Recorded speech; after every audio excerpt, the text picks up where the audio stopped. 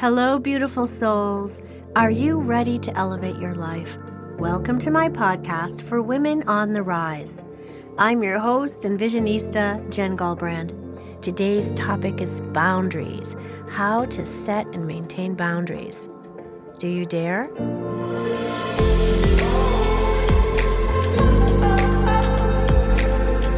Brene Brown shares her wisdom with us, saying that daring to set boundaries is about having the courage to love ourselves even when we risk disappointing others.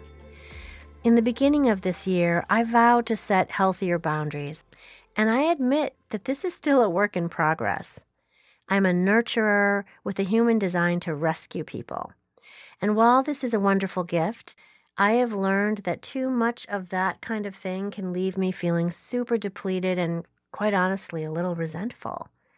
So when this starts to happen and I find myself kind of spiraling down in those low frequencies, that's when I have to really pull myself up and mindfully take actions to shift my thinking.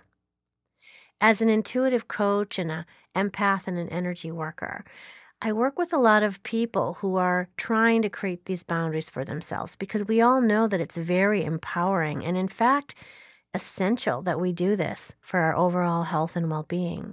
When we set and manage expectations and limits for ourselves, we protect our own self-esteem, we maintain our self-respect, and we learn to separate our own thoughts and feelings from everyone else's.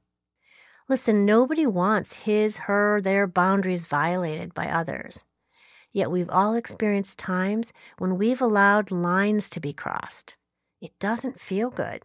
So we need to learn to differentiate between where our own values start and stop and where someone else's begin. It can be tricky to maintain boundaries, especially with those that are closest to us. Even though we're all separate beings, we can get lost in that connectedness that we have with one another, and the lines can get a little blurry.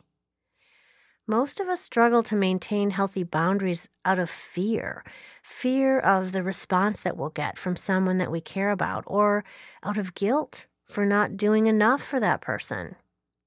Even though it can go against our nature to put our own needs first, I encourage you to give yourself permission to put some self-preservation guidelines into place. Remember that a healthy relationship allows you the space to be yourself and to maintain your own personal integrity. Most people will respect your boundaries when you explain very clearly what they are, and they will expect you to do the same for them.